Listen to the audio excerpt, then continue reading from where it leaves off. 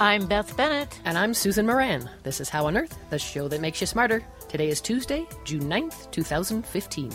Coming up, we talk with Dr. Thomas Johnson about his long-standing interest in aging and how he uses a nearly microscopic worm to investigate this process. As we get older, most of us get more curious about the hows and whys of aging. For 5 millennia, humans have been seeking ways to prolong life. Are longevity drugs just around the corner? We begin with a look at some of the recent news in science. Aging baby boomers are at risk for developing osteoporosis, a disease that weakens bones over time. Too much bone breakdown by osteoclasts, cells that recycle bone material, and not enough bone formation by osteoblasts, the bone-building cells, can lead to osteoporosis. 2 proteins are known to interact to stimulate osteoclast, that is, the bone-breaking cells, to stimulate their production. Recently, scientists in Seoul, South Korea, worked out some previously unknown steps in the metabolic path leading to osteoclast formation and bone loss. The scientists found that a protein known as a scaffold, which holds together interacting molecules, was central to the process. They used small RNA molecules to block the production of the scaffold and were able to reduce bone loss in mice. These results provide a potential therapeutic target for osteoporosis, which is important because there are no good treatments at this time. You may have felt relief a while back reading about how global warming has appeared to have taken a hiatus in recent years, actually since the turn of the century. Well, here's a party stopper. Last week, new research from the National Oceanic and Atmospheric Administration, or NOAA, revealed that so-called hiatus hypothesis was based on faulty data. The researchers did note that it was the best available information at the time, however. The NOAA researchers have come up with an updated analysis of surface temperatures. Their data show that global trends are actually higher than what has been reported, especially in recent decades, by the International Panel on Climate Change. The IPCC is the leading international scientific body that assesses climate change. According to the older record, temperatures from the year 2000 to 2014 had warmed at roughly 2/3 the rate of temperatures over the previous 50 years. The new analysis shows that the rate of warming in those 2 time periods is essentially the same. The NOAA research was published last week in the journal Science. Running, walking, hopping, or even slithering, the movements of animals across the landscape are captured in the tracks they leave behind. Some tracks last only a few moments and others become fossils that endure for millions of years. Steps in Stone, Walking Through Time, features real fossil tracks and trackways from the University of Colorado Museum of Natural History collections. Interactive exhibits invite children and adults alike to explore how animals from insects to dinosaurs moved across the earth, how their tracks became fossils, and how we study tracks to learn more about ancient landscapes and animals. The exhibit features never-before-exhibited trackway fossils from the collection of paleontologist Martin Lockley, recently retired from the University of Colorado, Denver. And more on the local science calendar this week. Come learn about how diet, exercise, and sex affect people's risk of genetic heart disease. Tonight, Café Scientifique Boulder will host a talk by Dr. Kristen Barthel, a CU Boulder postdoc research fellow. She'll discuss her research on a particular heritable form of heart disease. It's called hypertrophic cardiomyopathy, or HCM, and it affects about 1 in 500 people. Men and women are at equal risk of inheriting the disease, but it turns out that the way the disease manifests and progresses is often different between the sexes. Though it's poorly understood, young women have a protective advantage. So the event is tonight from 5:30 to 7 at West Flanders Brewing at 112 Pearl Street in Boulder. Dr. Barthel's talk will start at 6 o'clock, but best to arrive at 5:30 if you want to order food. For more information, email sigmaxi.cuboulder@gmail.com. When I get older, losing my head, many years from now, will you still be sending me a Valentine? Birthday greetings, bottle of wine. If I'd been out till 2:45, would you lock the door? Will you still need me? Will you still feed me when I'm 64? You are listening to How on Earth, the KGNU Science Show. I'm Beth Bennett. Here in the studio with me is Dr. Tom Johnson from the Institute for Behavioral Genetics at CU Boulder. Over his career, he has pioneered the study of a genetic basis for aging using the microscopic nematode worm, C. elegans. Let's start with an overview of his research findings. And in fact, Tom, let's start by going back to when you first started studying aging. And as I recall, this was kind of a paradigm shift in science, looking at genes that influence the rate of aging. Can you explain that a little for us? Well, aging seems to be a very complex process. And because of that complexity, we don't really expect that a single mutational event that just changes a single gene can have the profound effects that we discovered that the gene AGE1 actually does have. And you named this gene AGE1 because it was the first gene that you found that controlled the aging process. That's right. It's the first gene discovered in a metazoan that is a multicelled creature. And we proved that the mutational event was actually just in one gene. That gene has since been cloned or purified in a test tube and shown to be part of a regulatory process. And what does that gene do? So the gene is actually very similar and can function for a similar gene in humans that causes diabetes when absent. We call the gene actually insulin and IGF-1, a mouthful, but meaning that it is similar to those genes in humans. So in its normal state, the gene acts in a certain way that actually promotes aging in these worms. Is that right? That's correct. That's correct. Yeah, and that was one of the real difficult things to understand. Why would an animal have a gene that actually causes it to aging faster than it would otherwise? So it was many years after I published the first paper before people really started believing the results I had obtained. And so in its normal state, its non-mutated state, what we would call the wild type, that gene promotes aging by doing what? So it ultimately regulates 6,000 different genes in the nematode. So you may be surprised to know that there are just about the same number of genes in C. elegans as there are in humans. And a third of these are now under regulation of the AGE1 gene. That's quite remarkable. That's an amazing story. And so it has a cascading kind of influence over a lot of different metabolic pathways. But it sounds like it promotes activity, and therefore we kind of wear out because of all this activity in metabolism. Exactly. So I think of AGE1 as being a regulatory element that is upstream. If you view regulation as a river moving from an upstream source of that water down to a plant where the water is going to be dispersed to thousands of households.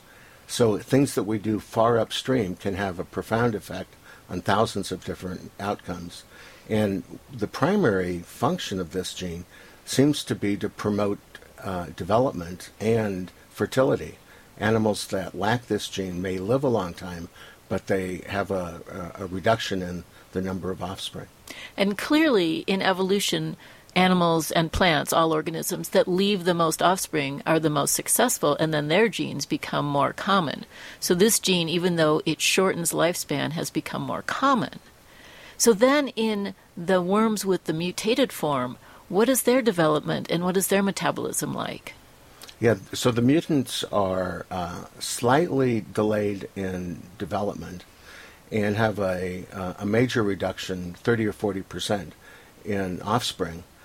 But to make up for that now, in the absence of this AGE1 gene or any of the other genes in that river, the animals become much more resistant to stress. And that's a key that we're now focusing on by studying directly mammals, and in particular the mouse. So we have longevity genes now that we think will function in the mouse similarly to the way AGE1 functioned in the nematode. So I want to come back to this issue of the mammalian model, but I think it might clarify things for our listeners if you explain a little bit about dealing with this question in the worm. That is, how do you manipulate the worms genetically and then assess their longevity? one of the reasons I started working on worms 5 decades ago was that they have a very short lifespan. Under optimal conditions, they live only 2 weeks. And the H1 mutant doubles that lifespan to about 4 weeks. By the way, now other colleagues of mine in Arkansas have been able to lengthen that to 10 weeks or almost 5 times the normal longevity of these worms. That's remarkable, 5-fold increase. Right. And those animals are difficult. They're a little bit fussy. They require more help than normal in old age, but they still seem to be moving fine, and reproduction is passed by at the end of their life. So essentially it's a simple screening test. You can grow them on little plates, much like the Petri plates that people grow bacteria on, and then you simply count the worms each day and see how long they live. Exactly, yeah. This is a very simple process. As a matter of fact, I've used many high school students from the Boulder area to help me ask some of these simple questions. But in terms of the genetics, the worm is a fantastic model because there's so many amazing genetic manipulations that can be done with them. Can you speak briefly about a few of those that you've used? Sure. So the way we ultimately do science is based upon the handles or the methodology. And as you said, the worm is terrific because we can create mutations in any one of those 20,000 or so genes and then ask what happens now that this gene is missing. It'd be like pulling a spark plug from an engine and asking how that missing spark plug now affects the operation of the engine. And we can do this systematically, and indeed we have. There's about 10,000 people, believe it or not, around the world who use C. elegans as their primary system. And we've together been able to knock out or eliminate every one of these genes one at a time to ask, what is the function of the normal gene? So now that you know the function of these genes that are involved in aging, it sounds like you've been able to manipulate them in mice and ask this question about lifespan in a mammal. One of the really interesting things is that because of this evolutionary paradox, that is that we don't select directly for aging, the common strategy of finding a gene in a simple organism and then extending that to mammals doesn't work so well. Only 11% of the genes that we find in C. elegans would also be gerontogenes or longevity genes in humans. So we've developed a strategy where we screen directly mouse cells, embryonic stem cells, and we've come up with a way to identify mutants in the stem cells by developing what we call a transposon tag that inserts itself into the middle of the mouse gene, and we can then detect the mutation in the mouse and clone and discover the function of that gene within 48 hours. Okay, so you can ask the same question in mice. You're not simply taking the genes that you identified in worms and then looking for them in the mice. You're actually doing the screen all over again in the mice. That's right, yeah. And we've developed a strategy that allows us to screen literally millions of mouse cells a week to potentially find even very rare mutational events. And so have you been able to develop some mouse lines that are long-lived using this technique? We have developed several mouse lines, and we've got a library of cells, of mouse cells, waiting to be turned into whole mice. It's a very expensive process. It costs us about $100,000 per mutation to go from the cell to the mouse and then to develop and measure longevity in a cohort of these mice. If any of your readers would be interested, we'd be pleased to accept donations. I'm sure. This is How on Earth, the KGNU Science Show. We're speaking with Tom Johnson about his research into the mystery of aging. So, Tom, you have some exciting results extending your findings on aging into mammals. So let's go into the future now and predict, what does this mean for us humans? The thing that we're trying to do in the laboratory is to come up with ways to have a healthy and longer lifespan. nobody wants to have an extra 20 years of life and spend that time in a wheelchair. I personally want to be out playing tennis, and you'd rather be hanging off a rock. So our ultimate hope is that we can identify these critical genes and target their proteins using drugs that are specifically generated to have an effect, a pro-aging effect, so that not only will we have a longer life, but we'll have a much healthier life as well. Now, that sounds fantastic. I'm all in favor of that. So if we think about the AGE1 gene that controls metabolism, can you speculate on how a drug might affect that gene's activity to give us that healthier, longer life? So let's look at AGE1. AGE1 is a protein that's found just inside the cytoplasmic membrane of the cell, and it can serve to target what we call a transcription factor. That is a protein that has as its primary roles the organization and regulation of those 20,000 genes and proteins that the nematode has. So by manipulating the AGE1 gene, by generating a drug that would glom onto or specifically interact with the AGE1 protein, very similar to the way a key fits into a specific lock, we can target the drug so that AGE1 is the only protein affected. Now, there's a problem with that with regards to AGE1, and that is that I told you earlier that there are 6,000 genes that are downstream. So if you manipulate AGE1 very much, you're going to result in lots of altered products.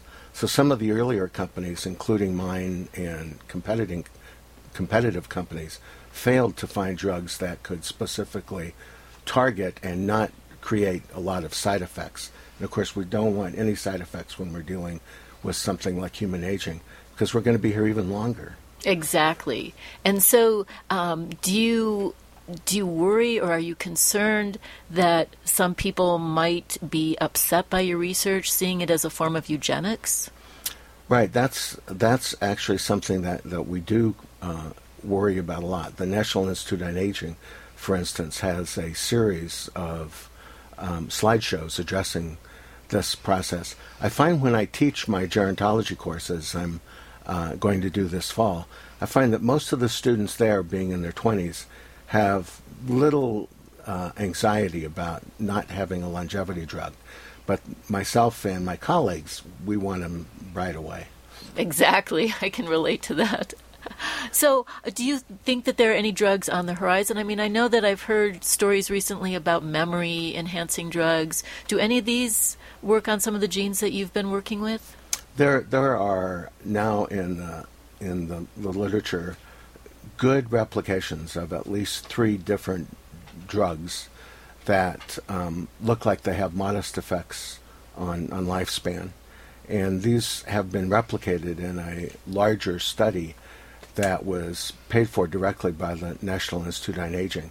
So we have every reason to believe that there are some modest effects, perhaps 5 to 10% increase in lifespan and very little effect on health, although that aspect of it is being focused on right now. Interestingly enough, these drugs have all been discovered as side effects of a drug that was originally identified to have another target. Okay. That sounds like a common story in pharmacology. And have you or others tested these drugs in mice, or are they screened pharmacologically, or even in humans? So they are being tested right now in mice, and the longevity studies were conducted in mice in what we call a mixed genetic background, so that there would be a lot of genetic richness rather than just one kind of gene or one type of gene that would be present, because we want them to be mimics and stand in place of the entire human population, which of course is incredibly varied in its genetic structure. Exactly, which is both a plus and a minus for drug development. So what are you looking forward to in the next few years, Tom, in terms of your future research in this field? So I have moved into mice lock, stock, and barrel here, and we're using mice directly to identify novel mutational events that would not be creating longevity genes or increased longevity in the worm. And we're doing this by mutating and studying mouse embryonic stem cells, identifying cells that lead to increased resistance to a variety of stressors. This has been shown to be a surrogate for slowing aging in invertebrates. So we're hoping that that aspect of the overall characterization of this and their effect on stress carries through so that we can find these. And we've actually already filed patents, and we're well on the way in several different areas to creating drugs that we hope will produce a longer and healthier lifespan. Well, that's good news for all of us that have high-stress lifestyles. That's right. And so in the mouse embryo model, do you find that you can screen in the embryo itself, or do you have to grow the mouse up and then screen it in the adult mouse? So the screens that we conduct are directly in individual cells. And what we do is we present a stress to these individual cells. And we've used many different stressors, including cryogenic conditions, that is, ultra-low conditions for preserving these cells as a model for preservation of human organs, in particular kidneys. So we are using the embryonic stem cells, which have been mutated with this targeting element that we call transposons. And these are jumping genes that can move around the genome. When they do so, they create a mutation, and they also tell us where they are, so that we can immediately discover the genes within several days. From finding a mutant, we can identify the gene that was mutated. Well, that's fantastic research. Thank you so much, Tom. You've just been listening to Tom Johnson, professor in the Department of Integrative Physiology from CU Boulder. His fascinating research into the genes underlying the aging process may yield clues as to how to slow or even reverse the inevitable.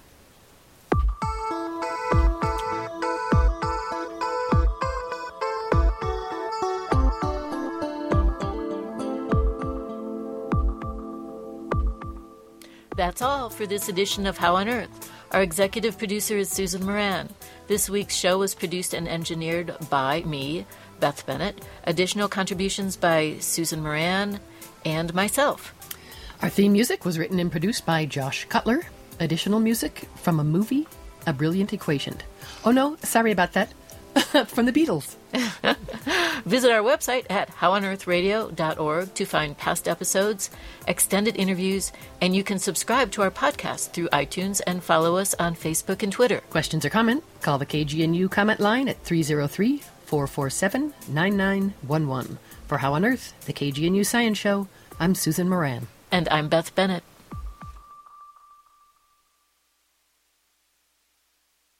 This program is supported by you, the KGNU listener member, and by Independent Power Systems, a locally owned solar electric integrator located in North Boulder and serving the entire Front Range. Independent Power Systems offers electric system design and installation for your home, business, or commercial building project. Independent Power Systems is a SunPower Elite dealer and offers the SunPower Solar Lease. Details can be found at solarips.com or by calling 303-443-0115. It's just coming up on 9 o'clock. This is Community Radio KGNU Boulder, Denver. It's going to be mostly sunny today. Expect highs close to 90 degrees in the metro area. Overnight lows around 60 degrees under partly cloudy skies. Slight chance of some thunderstorms in the afternoon coming back tomorrow. Highs tomorrow in the low 80s, but cooling off a bit on Thursday and Friday. An expected high Thursday in the mid-70s, but it might just get it up to the mid-60s by Friday with an increased chance of showers coming in Thursday night into Friday. Still lots more to come here. Terry will be in half an hour for the Morning Sound Alternative. Today at 3 on Metro, we'll bring you part 2 of a recent panel discussion that happened in Boulder. It's by an organisation, Jews as Black Allies, and it features members of the Black Lives Matter movement from Denver. That's part 2 of that discussion coming up today at 3 on Metro. Right now, it is 9 o'clock. Stay tuned for Alan Watts.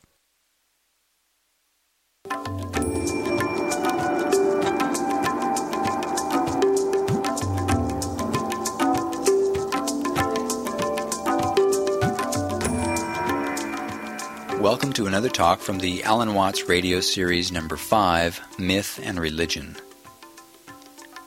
This is part 2 of the two-part series in which Alan Watts asks the question, is the traditional Western idea of God still intellectually plausible? Recorded in Philadelphia in April of 1971, it's called Not What Should Be, Not What Might Be, But What Is. Here's Alan Watts.